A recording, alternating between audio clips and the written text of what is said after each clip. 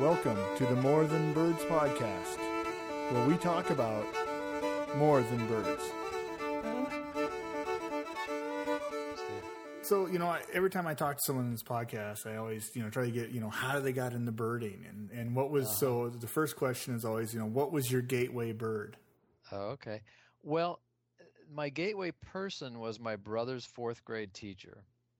She got him interested, and I was in seventh grade then, and then I got interested. And a gateway bird, I've never really thought about that too much. I would say the thing that is most nostalgic for me and takes me back to that time is spring, when spring just starts to unfold and things are just unthawing, and I hear the first red-winged blackbird.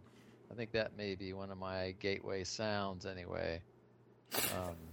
I remember seeing a morning warbler too when I was a kid that really kind of blew my mind, and Henslow's sparrow. Hearing Henslow's sparrow, I can still hear that. I've had dreams about hearing Henslow's sparrow call, which is kind of weird. But there was a woman who used to take my brother and I around birding, and I remember once she took us to this spot, and I remember hearing that Henslow's sparrow, little chick kind of sound, and it was just so cool. When I was a kid, I grew up after the age of 12 in Ithaca, so I had the benefit of being around a couple guys there, including Dr. Arthur Allen and Peter Paul Kellogg, and they really took us under their wing and used to, have us come on trips with them, and eventually we were leading trips. And one of our goals, Cornell used to have a Monday meeting where they would read the whole bird list for the area. And if you saw the bird, you'd chirp up, and you'd get your name on the board if it was the first sighting for the year. And our goal was to have 40% or 45%, I think it was, of the first sightings for the spring of some year. And we eventually hit that. I think I was in 11th grade. But it was fun. And so, you had this morning warbler and Henslow's sparrow, and the sound of red-winged blackbird is your gateways. Yeah. How young were you when you first started birding? Well, I had skipped a grade, so I was in seventh grade, so I would have been, seventh grade. I think I was 11, I believe. And and then I birded quite a lot with my brother, during those years of high school and so on. But then when I went to college for a while, and I got a recording contract, sort of a short-lived, but with CBS, and then I got into the music world. And at that point, I started touring and various things. So I didn't do too much birding until I got back into the real world, which wasn't until I was about 35. But so touring, what kind of musician were you? Well, I used to play all kinds of music, from contemporary classical music. I played quite a lot of that. I played some jazz, some pretty out there jazz sometimes. And my group that I toured with was very popular in the college concert circuit, and we did kind of weird mixtures of folk and Renaissance music and some really weird stuff. And it wasn't really like what became New Age. It was a little more broad, broader than that. But it was sort of a weird conglomeration of things. And then I would play other stuff when I was off the road with my band. But it was a lot of fun. I always told people at Roland, eventually I got a real job at Roland Corporation, and I used to tell them there's no corporate boardroom experience like 5,000 people calling for their fourth encore. Right. And no matter how good you think it's going to get here, it's never going to get that good. And I did some touring. I toured with the Grateful Dead for a while, and I did some work for Phil Collins and a bunch of other people. I got into digital editing very early on, and worked with George Blood from the Philadelphia Orchestra. I trained the FBI actually in digital editing at one point. So it was kind of a mixture of lots of different things. And so once you were done being a touring musician, is that when birding kind of crept back up in your life? Or? Yeah, mostly it happened Um, for a little while, I had another job in the music business while I was still doing a lot of studio work. But when I got the Roland job, I came in as regional sales manager, but then I became national sales manager. So my office was in Los Angeles, and I lived in the East Coast. I lived in Philly at the time, and now in New York. And so I used to commute to LA and spend like 10 days or 9 days out there. So I had the weekend, and that's when I really started birding again. Mm-hmm. And I thank a lot of people like Mary Freeman and Nick Freeman and various people from the Los Angeles Audubon for sort of guiding me around at first what the birds were out there. And then eventually I started doing a lot of lectures out there and different things. So, but that's kind of when it happened. And when you started birding again, did it come back really quick to you? Yeah, I mean, I'd never completely stopped. So I would say, I always would do a little bit here and there when I was on the road if I had a chance. But what really happened is I started first doing a little bit of chasing for rarities and then sort of getting more and more into the identification. And then I started traveling to bird outside the U.S. I'd say that's when my identification skills started to become more precise, and because I would study a lot for the birds I was going to go see outside the U.S., and in particular the vocalizations. So I started to develop the system of memorization and sort of analysis, and a lot of the things that led to the Warbler Guide came out of those experiences when I was preparing for trips. And then eventually I started doing some guiding, mostly in Asia, South Asia, Southeast Asia. But that's kind of, I think it was the foreign trips that really pushed me harder than the U.S. trips. And then back in the U.S., I started to pay more attention to more subtle things and, started to develop my skills a little bit more. Well, if you're driving yourself nuts with the old world warblers, yeah, you're... Yeah. I'm glad that this is the U.S. warblers and not the old world warblers of the book. But I have friends in the old world who are saying, all right, now where's our book? Oh, jeez. Well, that's a tough job. I'll tell you, there's some interesting papers that are being written all the time about splitting, the Cercis and the Philoscopus warblers and all that stuff. But well, and some of those splits, I feel the same way about those as I do about, a local bird to me is red crossbill. Oh, right. And I was, just with someone on a little birding trip up in the hills here, and we actually had 3 different types of red crossbill in the same flock. Oh, wow. So this is why I'm not a huge believer in those indicating species. I'm just like, I see them together. Well, yeah. How about breeding? Do they breed up there, and do you see them on the breeding grounds? There was young. Well, they were all in there.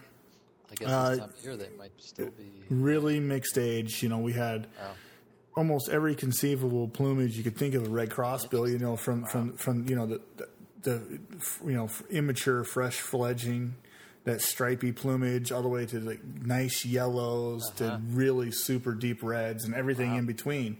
And so it was a great photo session with these birds. But it's like, wait a second, there's type 2, I can hear, and I can see the bill size, and there's type 5, and I can hear, and I can see the bill size. So interesting. I have a hard time with thinking, is that really a true species, or were you really jumping the gun on wanting there to be splits? Right. Yeah, that's a very interesting question. And, of course, a lot of times the pendulum swings back and forth, being aggressive splitting and then more lumping and so on. Well, it's this weird. I think it's this weird human need that we have to put things in nice, tiny, neat boxes. Yeah, right. Good point. And species don't work that way. Everything is gradations. Kind of fluid. Yeah. And our minds, we just can't deal with the fact is that, what? They're still related. They can still interbreed, but maybe they're going in that species direction. But they're not there yet. Come back in 1,000 years and see what's going on. Or 1,000,000 years, or however long it takes, Right. But, yeah, interesting point. I mean, one of the things that makes birding popular, I think, is that it's very challenging often, but it's also finite in a way that the human brain can handle. So we have the sense, anyway, whether it's right or not, that we can actually if we were good enough, identify everything, and it becomes sort of a closed system. Oh, I think your connection. Gnats or right. Yeah, your connection dropped there a little bit. You still there, Tom? Tom? Shazbot. I've lost you here. Oh, there you're back. Oh, okay. Okay, so we got a section to take out there. But anyway, you were talking about birding and the nice, tiny, neat boxes.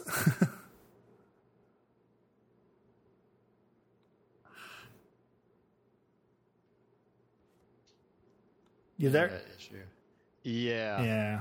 You might want to turn your video off. I don't think this is happening on my end, but it could be. But well, I'll just that'll just make there you go. Stream a little bit less dense. So maybe if there's a I have a pretty thick pipe coming in. Unfortunately, coming here.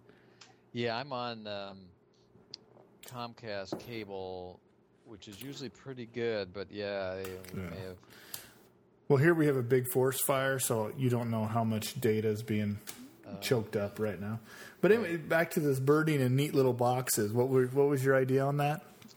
Yeah, well, I mean, I think one of the reasons birding is popular is because it's very challenging, but at the same time, you have this sense, anyway, right or wrong, that you can, if you're good enough, comprehend the whole birding world and what the identifications are, and there's always a chance that you can identify something. And at the end of the day, you figured out all the shorebirds or all the warblers or most of them or whatever, as opposed to other areas of pursuit that might be equally interesting, like beetles or gnats or bees or but are sort of beyond the human ability to comprehend in an easy fashion, sort of a neat fashion. Well, I think that's why a lot of birds, and myself included, I've gone into butterflies, and now I've gone into the odes. And, if you really want to drive yourself absolutely crazy, start trying to identify dragonflies. Yeah, yep.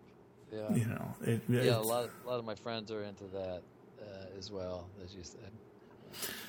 And so, you get kind of back to your life story here, but you're starting to get back into birding. You're leading these trips in Southeast Asia primarily. And when was kind of the spark to say, "Oh, I could write a better warbler guide"? Well, that's a good question. I think it really happened. I was always thinking about. I mean, it's just the way my mind works. How can I make this process better?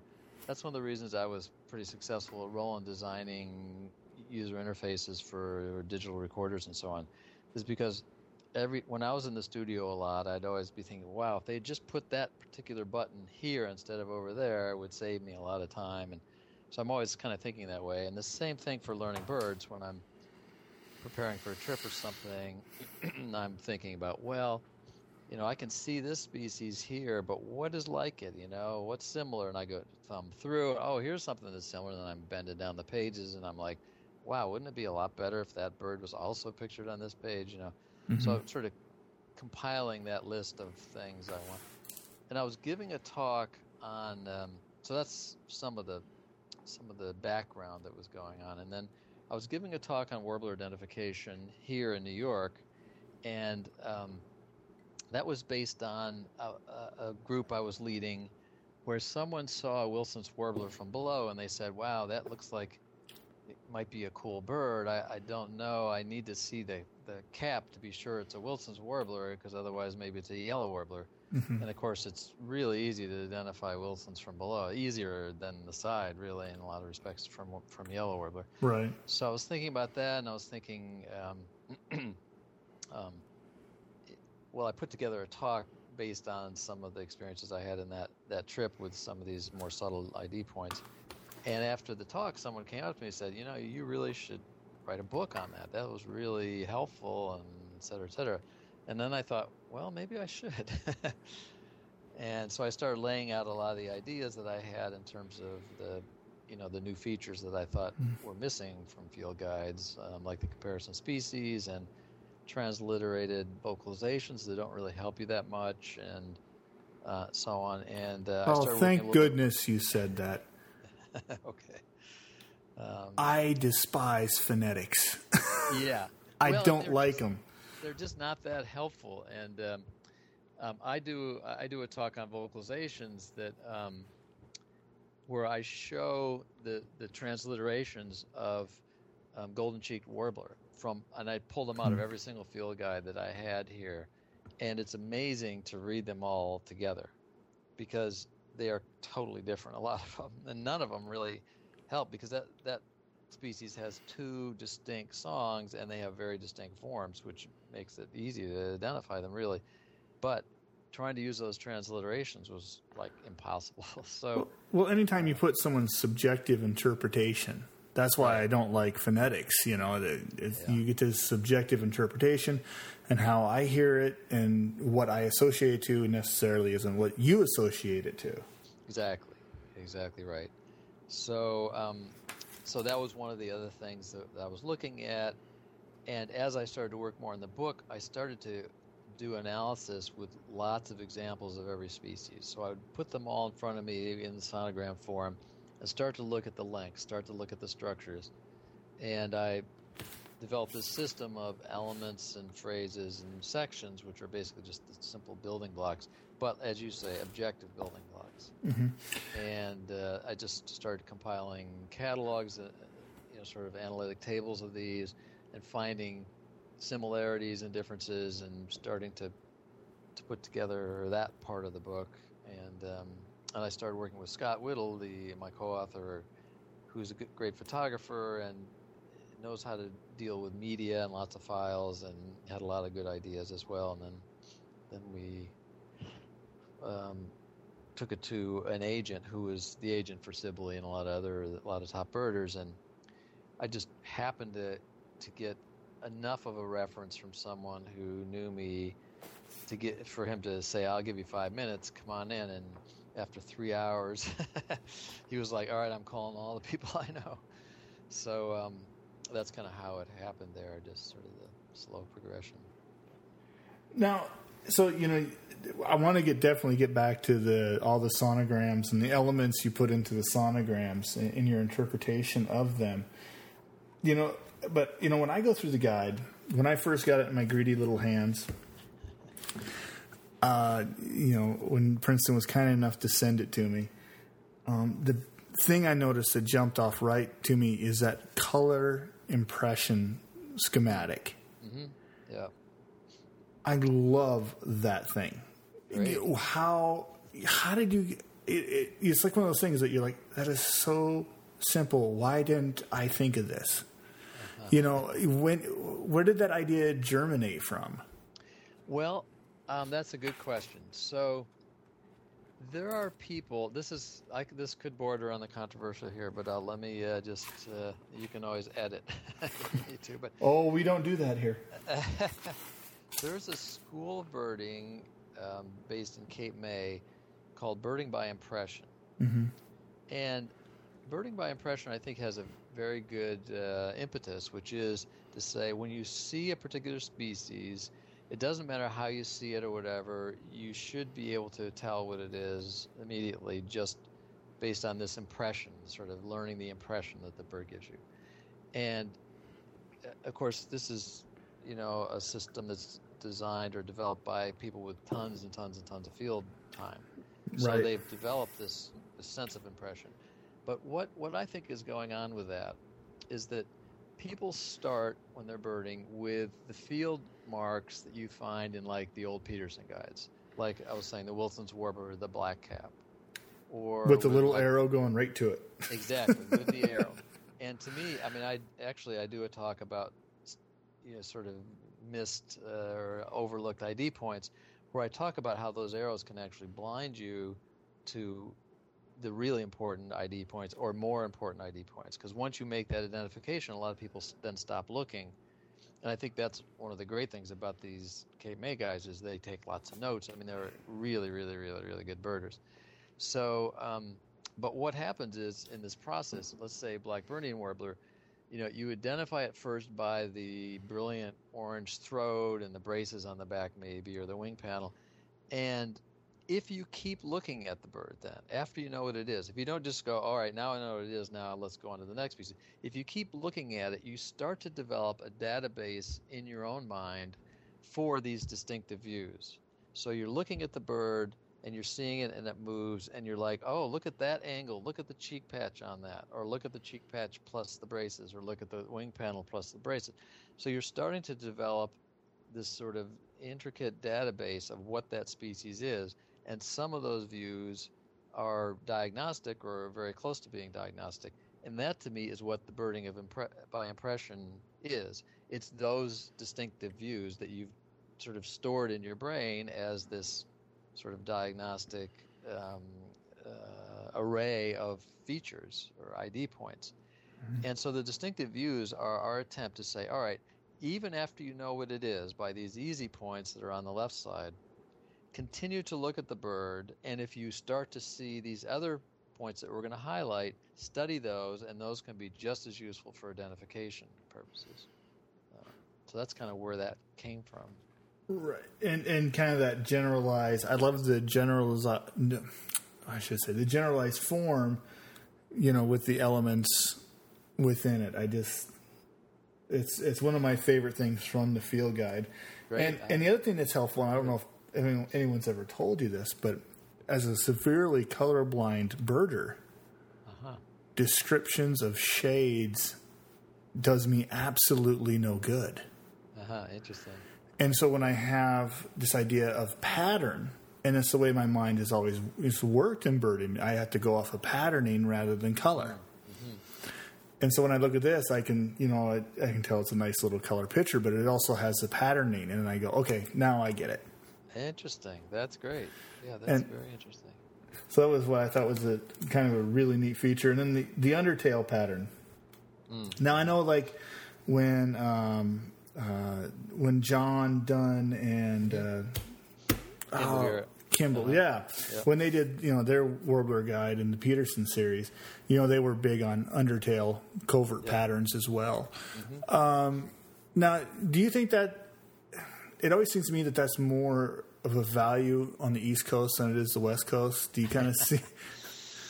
Well, I'll tell you what. The first time I started to think about this really hard was when I was on the West Coast, and I'm trying to remember what species. It might have been a Tennessee warbler. I think it was a Tennessee warbler showed up out there out of the ordinary, and people were having a heck of a time identifying it. And I said, wow, that shape is a vermivorous shape, and it's a Tennessee warbler. Look at how short that tail is. Mm-hmm. And the West Coast birders I was with at that time weren't quite as sensitive, as you say, to those points as maybe they should have been. So I'm thinking about this now. Well, Wilson's warbler and yellow warbler are West Coast birds, and those are birds that I've seen people have problems with from below, as I mentioned earlier. In general, that's probably true, but you don't have as many confusing warblers in the fall migration time, so that may be true. But I think becoming sensitive to those characteristics are great for all kinds of birding as well. So I think it can be valuable on the West also. No, and so when you came up with your undertail patterns, were you kind of going off of pictures and images of live birds or museum specimens, or kind of a hybrid of two that come up with your own? Yeah, good question. So a lot of it came through photos. That's kind of our was our looking at lots of photos was our sort of gateway into a lot of the ID points. I did spend quite a bit of time at 3 different museums. And for some species, I was doing some measurements and things based on undertail, like for the Orpornis, or what used to be the Orpornis, in particular, and some other species.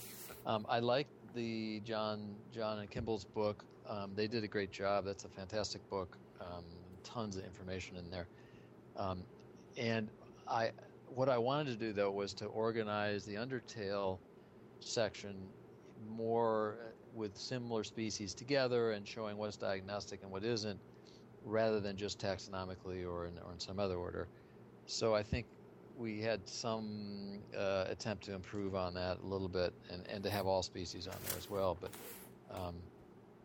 and because that area we wanted to sort of stylize a little bit, so we could have it in each, like in that icon area, we had Catherine Hamilton do some drawings. So we gave her photos and said, do an illustration for this so we can use it as an icon as well. And then we decided to use the icons for the Undertale Finder along with where we have them in the master species area as well.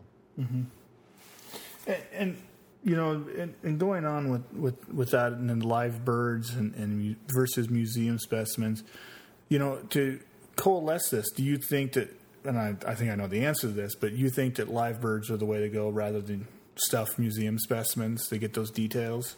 Sure, yeah, absolutely. And one of the great things about cameras these days is that so many people have them and they're cheap and you can take thousands of pictures and you can really learn from those pictures. So we can go online and look at lots of pictures of the Tennessee warbler. Now, one problem is, though, and I would give a shout out to your listeners on this point, which is when we were looking for photos that we didn't have, and about 85, close to 90% of the photos in the book are ours, but we did have to look for some photos. Most people throw away the pictures that we wanted. We wanted the undertail shots. We wanted the weird angles and the weird crops and so on, because that's how you see these birds. But it was really interesting how many people really just were interested in the beauty shots, the sort of the bird porn shots, we call them. Right. Irregular molt or something along those lines, too, I think goes largely. And, people just toss them. It doesn't look right. Well, it's right in the middle of something neat. Right. You're exactly right. So that was a little bit of a interesting thing that we found. But, certainly photos help a lot, and being in the field a lot. You get a chance to see, sort of put into practice what you've been pulling out for the book and so on. And then and I'm just kind of going through the account of the book here, but the next is, and I'm a big habitat guy, and you actually did the preferred habitat, but I kind of think of the preferred strata within the canopy for the species. What kind of, and I haven't seen another guide really do that. Do you think that notion only works specifically for warblers best, or do you think it has other applications for especially other pasturines? Yeah, good question. So I think it definitely has applications for other pasturines for sure, and that can be very helpful for beginning birders, or just to remind you if you haven't seen the bird a lot or recently where it tends to be. Of course, in migration, the birds tend to... they get weird. Yeah, get weird. Yeah, wherever the food is, they're going to go. So you can find, a common yellowthroat at the really top of a tree sometimes. Mm-hmm. But in general, it's quite helpful. And the behaviors, like Magnolia warbler, doing that sort of fluttering, feeding thing that it does a lot at the...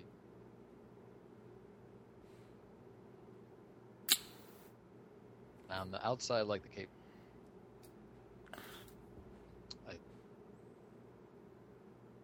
Oh, we have another little connection problem. You still there? Okay. Yeah, I'm still here. Yeah, I saw that. Okay. I don't know if we lost any of that past. Yeah, we did. Oh, okay. Tell me where to start. So, just what are the other applications to pasturines, I think? Or what is the application to pasturines of that canopy level notion? Oh, the behavior, yeah. So I do think that the, where the bird feeds and where it tends to be comfortable is very valuable for all passerines, for warblers and all birds. As we were discussing during migration, birds can tend to end up in places you don't expect because they're really after the food and they're ready to move on as fast as they can, so you can find a common yellowthroat at the top of the tree sometimes. But generally they still apply. The black and white's going to be creeping on the trunk. The pine warbler is going to be along the trunk often. Magnolia is going to be doing the sort of flutter feeding, hover gleaning from the tips And that's why we did the behavior icons as well as where they're going to be, because there are differences in behavior. Blackburnian's going to be inside the tree at the top. Cape May is going to be outside the tree at the top. So those are hints that can be very helpful in locating birds as well. Mm-hmm. And the next thing you do is like, we got, the general patterning, the ID, we got where it's at. Now you have the age and sexting portion of it, which I love because I think so few birders pay attention to both age classes and molt associated with age classes.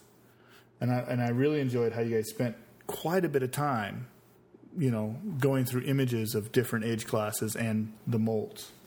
Yeah, thank you. That's definitely a frontier for birders, and it's been treated fairly well for banders. So when you have the bird in your hand, you can measure certain feather lengths and so on. Everyone breaks out their pile and. Yeah, right, exactly. And the Dunn and Garrett book covers aging and sexing pretty well, but it's very, very. It's all text basically, right. So it's a little bit hard to follow and to understand.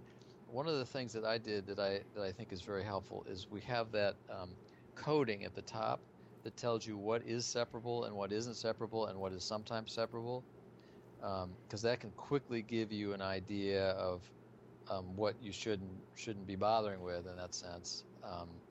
And Scott, also my co-author, did a lot of work on the aging and sexing, and he's always sensitive to people saying, well, it's a female, it's a first-year female, but actually there's a clinal, thing going on with the plumage, so you can't always tell that, and so we tried to say, well, when you can and when you can't. And the other thing that we found in field guides too, which I've seen in almost all the field guides, is there's a conflation of the ID points that separate species one from another and that separate ages within the species. Mm-hmm. So sometimes there'll be a point noted such as low contrast between the head and the back on a blue-winged warbler, for example. And that's a really good, important ID point for separating first-year females from the rest of the broods. But you can't tell if you don't know that, well, is that something that helps me identify it from some other species that's like it, or is it, is the streaking on the head a key ID point, or is that just for aging? And so we wanted to make it super clear what are the key ID points for separating species, what are the important ID points for separating the ages and sexes, and so on. And it's funny, I was just glancing down at Tennessee warbler, and I love the admission. You go, adult male and first-year female may be separable. Yeah. And nothing else. Yeah, exactly. And I think that's one of the important contributions of this book is to tell people you have to be really careful, and a lot of times you cannot tell. Yeah. Because there's so much overlap. And I know Scott, he lives in Cape May, he's heard lots of birders come through and go, oh, that's a first-year female black-throated blue or whatever. And in fact, you can only tell that under certain circumstances with without a handkerchief or whatever. But so we were trying to make people more sensitive to what can and can't be separated, and just to point people in that direction. Well, and there's something to the more advanced birders get, and I think it's any pursuit, that you tend to veer into a lot of hubris about your own skills. Yeah. And you lose that ability, that humility to go, you know what, I don't know. Yeah. Because I've run into so many people, they have to ID everything. Yeah. And I'm like, it's okay to go, I don't know. And especially, and then when you even get down to age and sex classes, yeah, I think it's perfectly acceptable to say, no idea. Yeah. No, you're absolutely right.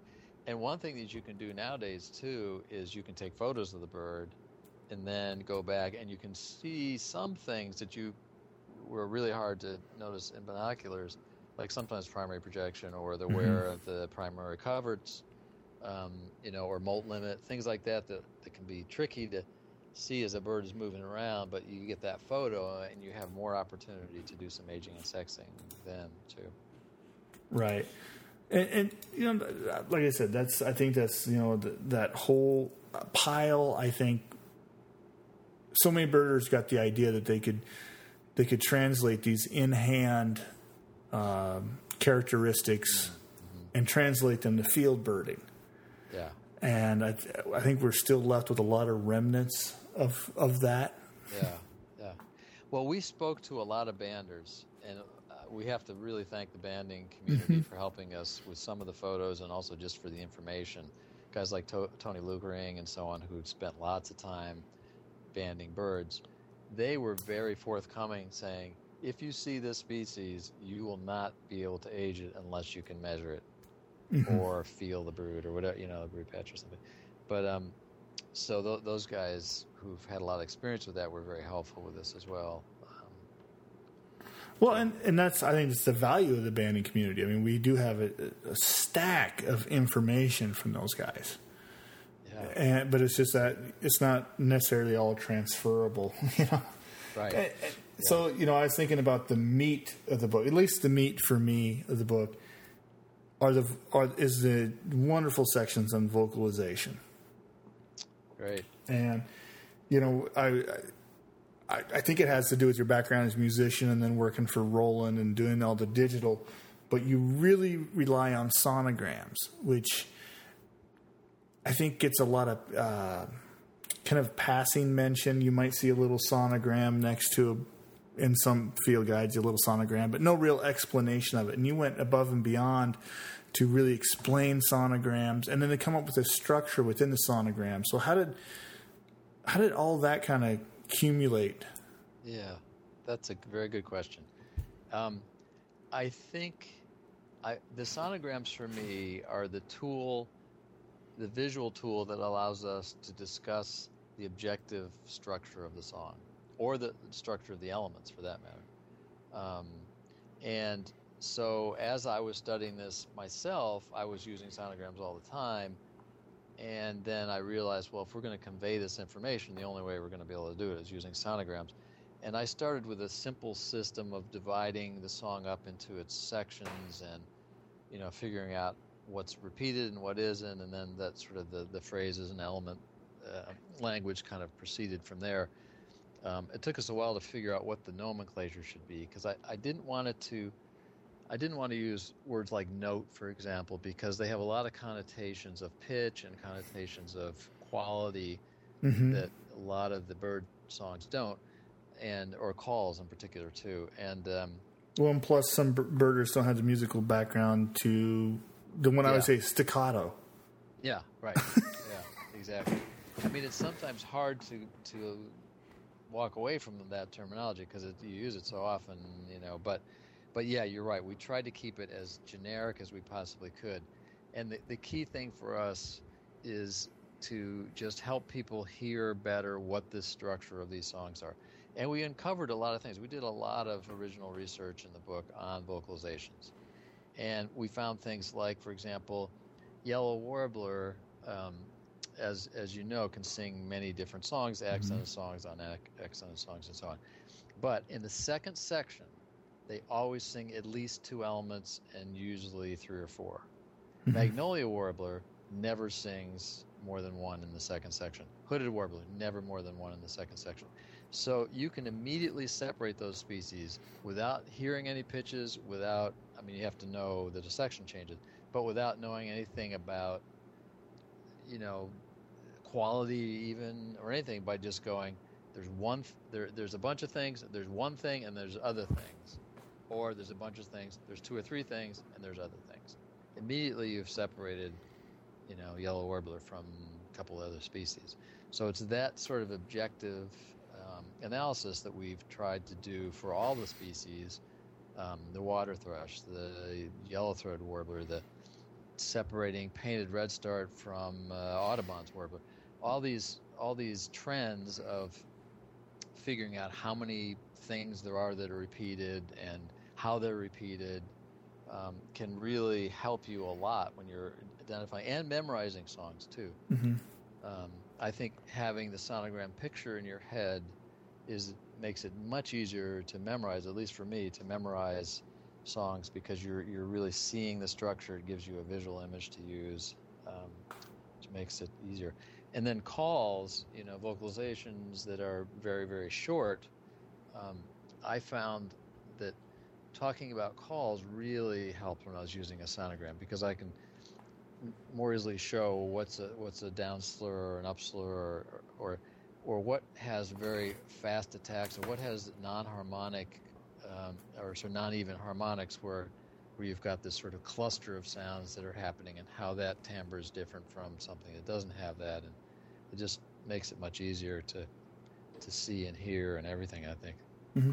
Now, are you still a fan of using those terminology of song and call? Wow, that's a very good question. Not really. Yeah. And there's been some controversy here. We did not know what to call the calls. And we've had a couple of battles with people over what those names should be. In most of the literature, and I went through a lot of the literature to try and figure out, well, is there any consistency in, say, what a bird is doing when it's during the day in a group versus at night flying and so on, migrating. And the word contact call is used quite a bit in the literature. Chip is used a lot, but that's often just as a transliteration rather than a real technical term. But there are other people who think that contact calls should apply to what birds do at night while they're flying, which is a very legitimate thought, which is this is when they're keeping in touch with each other. They're gauging their distances. They want to make sure they don't run into somebody. And maybe that should be called the contact call. And the flight call is sometimes given at night, while birds are flying. That's kind of the main way that term is typically used. But they also use it during the day a lot. Some birds, when they're just feeding, like worm-eating warbler, hardly ever gives what you'd call as contact call or chip call, but often gives the flight call. Same with blackpoll and bay-breasted. They hardly ever give their chip call, but give the flight call during the day, and not necessarily when they're flying. So those terms are very confusing and imprecise, and there's a lot of research that needs to be done on what these calls are. Some people wanted to call them alarm calls, but I don't think there's good evidence, at least from my experience, that birds are particularly alarmed necessarily when they're using some of these softer calls. So I would agree with you that it's a very gray area. I read a report from some field work that somebody was doing in Europe where they had identified, I believe it was 17 different kinds of short vocalizations that the chaffinch did. Mm-hmm.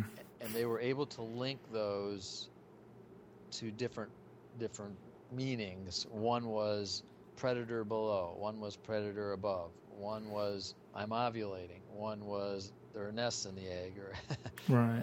Eggs in the nest, or whatever. So, I don't know anything about that study other than reading just a synopsis, but there's just a lot of work that needs to be done on what these calls are for, how many types there are, and so on. And I know that this is my own, and I know I've been accused of anthropomorphism on this, but I'd really like to see the word language used when it comes to these avian vocalizations, because it's obvious that, just like you were saying about the research in the chaffinch, and that is only 17 that a human being could decipher. Right. Is there little complexities in terms of timing that we don't understand, or in terms of volume, or who knows? What those other cues are. And so I'm wanting to say, why don't we treat it almost like we treated human language, instead of saying, it's song call, and then, some subsections of calls. Yeah, that's a very good point.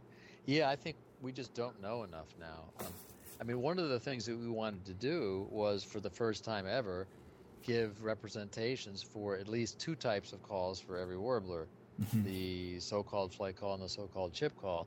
So at least we've cataloged those types of calls. And for the chip calls, there are often a couple of examples for each species at different pitches and so on. And they can be very useful for identification, when you learn them. Even the fact that bird birds do the short vocalization can be helpful. For example, Blackburnian warbler does that very short vocalization very often in the midst of singing. So it does its little tss, and then it will sing the song. Mm-hmm. Whereas cerulean warbler never does that, like ever. And if you're confused, I've seen people confuse those two species, and as soon as you hear the chips, you know it's definitely not cerulean warbler or whatever it is. And so knowing some of those things and just becoming sensitive to those calls. Some guys like Michael O'Brien and Bill Evans and Andy Farnsworth and so on, Mike Lanzone, are doing amazing work on, sort of repertoire of calls. And it's a big frontier, I think, for birding, and to try to know more about what, as you say, what the meaning is of the calls, and just to know what they are, to recognize them and so on, is a challenge. But it's very helpful when you're birding to be sensitive to them at least, and to start to learn how to differentiate the ones we know about from species to species, and maybe type of call to type of call. Right. And like I said, I look at this, the complexity, I think, is going to become somewhat overwhelming over time. I think we're going to get to the point where, like, oh, here's the 37 call types, for right. Still using that nomenclature of call. But that's you're right. That's a big frontier. I know that Mike Lanzone and Andy Farnsworth, who have been recording flight calls of birds, of warblers and other birds of the species in a confined environment, I believe they are now able to identify, using a computer, a first-year bird from an adult, for example. Mm-hmm. That the calls, although they're very similar, have certain harmonic characteristics or length characteristics and so on that allow them to do some of that differentiating. That may be able to. That's that part of language, that's a young, and to anthropomorphize it, that's a young kid's voice. Okay, right. That's a sexy female over there. Yes, I didn't hear him use that particular description, but I think you're right. Well, they need to drink more beer. They'll come up with these things. But it's amazing the research that's being done too on migration using recordings at night. That's a really cool area. Mm-hmm. And that's how many birders are out listening to warblers at night? Hardly anybody. Yeah, hardly anybody.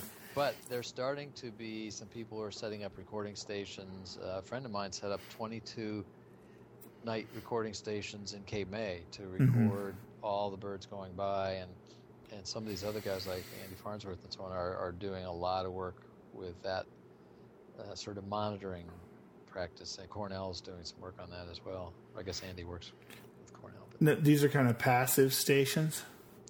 Yeah, so it'll be a microphone and a computer that's programmed to record every night from, say, 7 p.m. to 6 a.m. or whatever. And then they gather all those data, and then they either try and analyze it, get a person to listen through it, or they're trying to find computer ways of analyzing it as well. Well, on that, have they taught? There's a project, Bryce Maxwell here in Montana, to kind of take this a different direction, is doing remote listening for bats, and then having software gleaned through the bat song, the bat vocalizations, and then automatically putting them into buckets of, species. It's this, this is unknown, and then so a person only has to listen to the unknowns. I wonder if those two would translate together. Yeah, certainly. That's very interesting. And I know a lot of bats a lot of bat species have their own frequency. I don't know much about it, but it might make it easier to do than birds who are all singing pretty much in the same sort of frequency spectrum. But that sounds like a great program. Yeah, it's like, I know that it uses frequency. It also uses the hertz on the feeding buzzes. Right. You go, okay, the feeding buzz is, at this the individual, I guess you call them blips, it's like sonar. But those individuals, the pace at which they're given is accounted for. It's pretty it's pretty interesting. Yeah. So has there been any interest in taking the way that you've done this dissection and representation of warbler song and vocalization, and taking that and perhaps, I can see it being for sparrows or the thrushes. Yeah, a lot of interest on my part. Right. Yeah, so, absolutely, yeah. And there are, as you go outside the warblers, there are some species, or many species actually, that are not as, the songs are not as structurally differentiated as they are in the warblers. So the warbler is a good area to start in because almost all the warblers sing a structured song where there's a fair amount of repetition of the structure. I mean, some vary more than others, but you can use a good structural analysis for the song. There are other species like cedar waxwing, crow, and so on, where they're singing more isolated calls, let's call them, or whatever you want to call them, and then timbre becomes more important as well. But yeah, I'm very interested in that for sure. Absolutely. So, you have the word. Now, I got the audio companion as well to this. Has there been any notion of kind of almost doing like I don't know if you'd call it a spin-off, but, like a training kind of, with taking what you've done, the Warbler Guide and the Companion Guide, and actually coming up with like a training, maybe it's an application or an app on mobile devices? Yeah. No, that's a good suggestion. So two things, two responses. First of all, we will have an app coming out next spring for the book that will be the master pages, the finders, and we'll have a number of features that aren't in the book in terms of helping you identify the birds and comparisons and some other really cool things. So in one way, that sort of combines the two into one product. But also we are looking at ways of helping people learn songs. I've written quite a few articles about how to memorize birds. So when I'm going, to a new country, whatever, I try to learn 300 or 400 vocalizations. And in that process, I've studied memory theory some and tried to figure out what's the best way of doing this. So I've written a few articles on that. Birdwatcher's Digest published one, and some Audubon groups and so on. So we're thinking about coming out with some.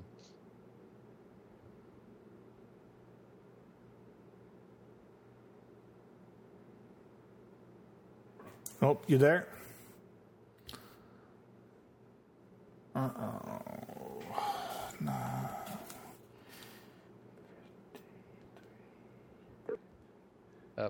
You there? Yeah, sorry. Looks like we got knocked out. I'm not sure exactly when it happened, but we were talking about the memory devices for learning songs. Yeah. So yeah, as I mentioned, when I go on trips to new countries and even countries I haven't been to for a year or two, I try to learn 300 or 400 vocalizations so that I know as much as I recognize as much as I can when I'm in the country. And during that process, I've spent quite a bit of time studying memory theory, and I've written some articles on sort of memorization techniques for birdsong. And Birdwatcher's Digest has published one, and some Audubon groups and so on. And so that's another direction we're looking at for sure. Well, that's great. Yeah, I love the app idea. Just a trainer, take it in the field with you. Yeah. Because as much as I like this book, I will not be lugging this around in the field. Well, that's what the app's for. There are a couple electronic versions already. There's a Kindle version. I don't know if the iOS transliteration of the book itself is out yet, but there will be one of those. Mm-hmm.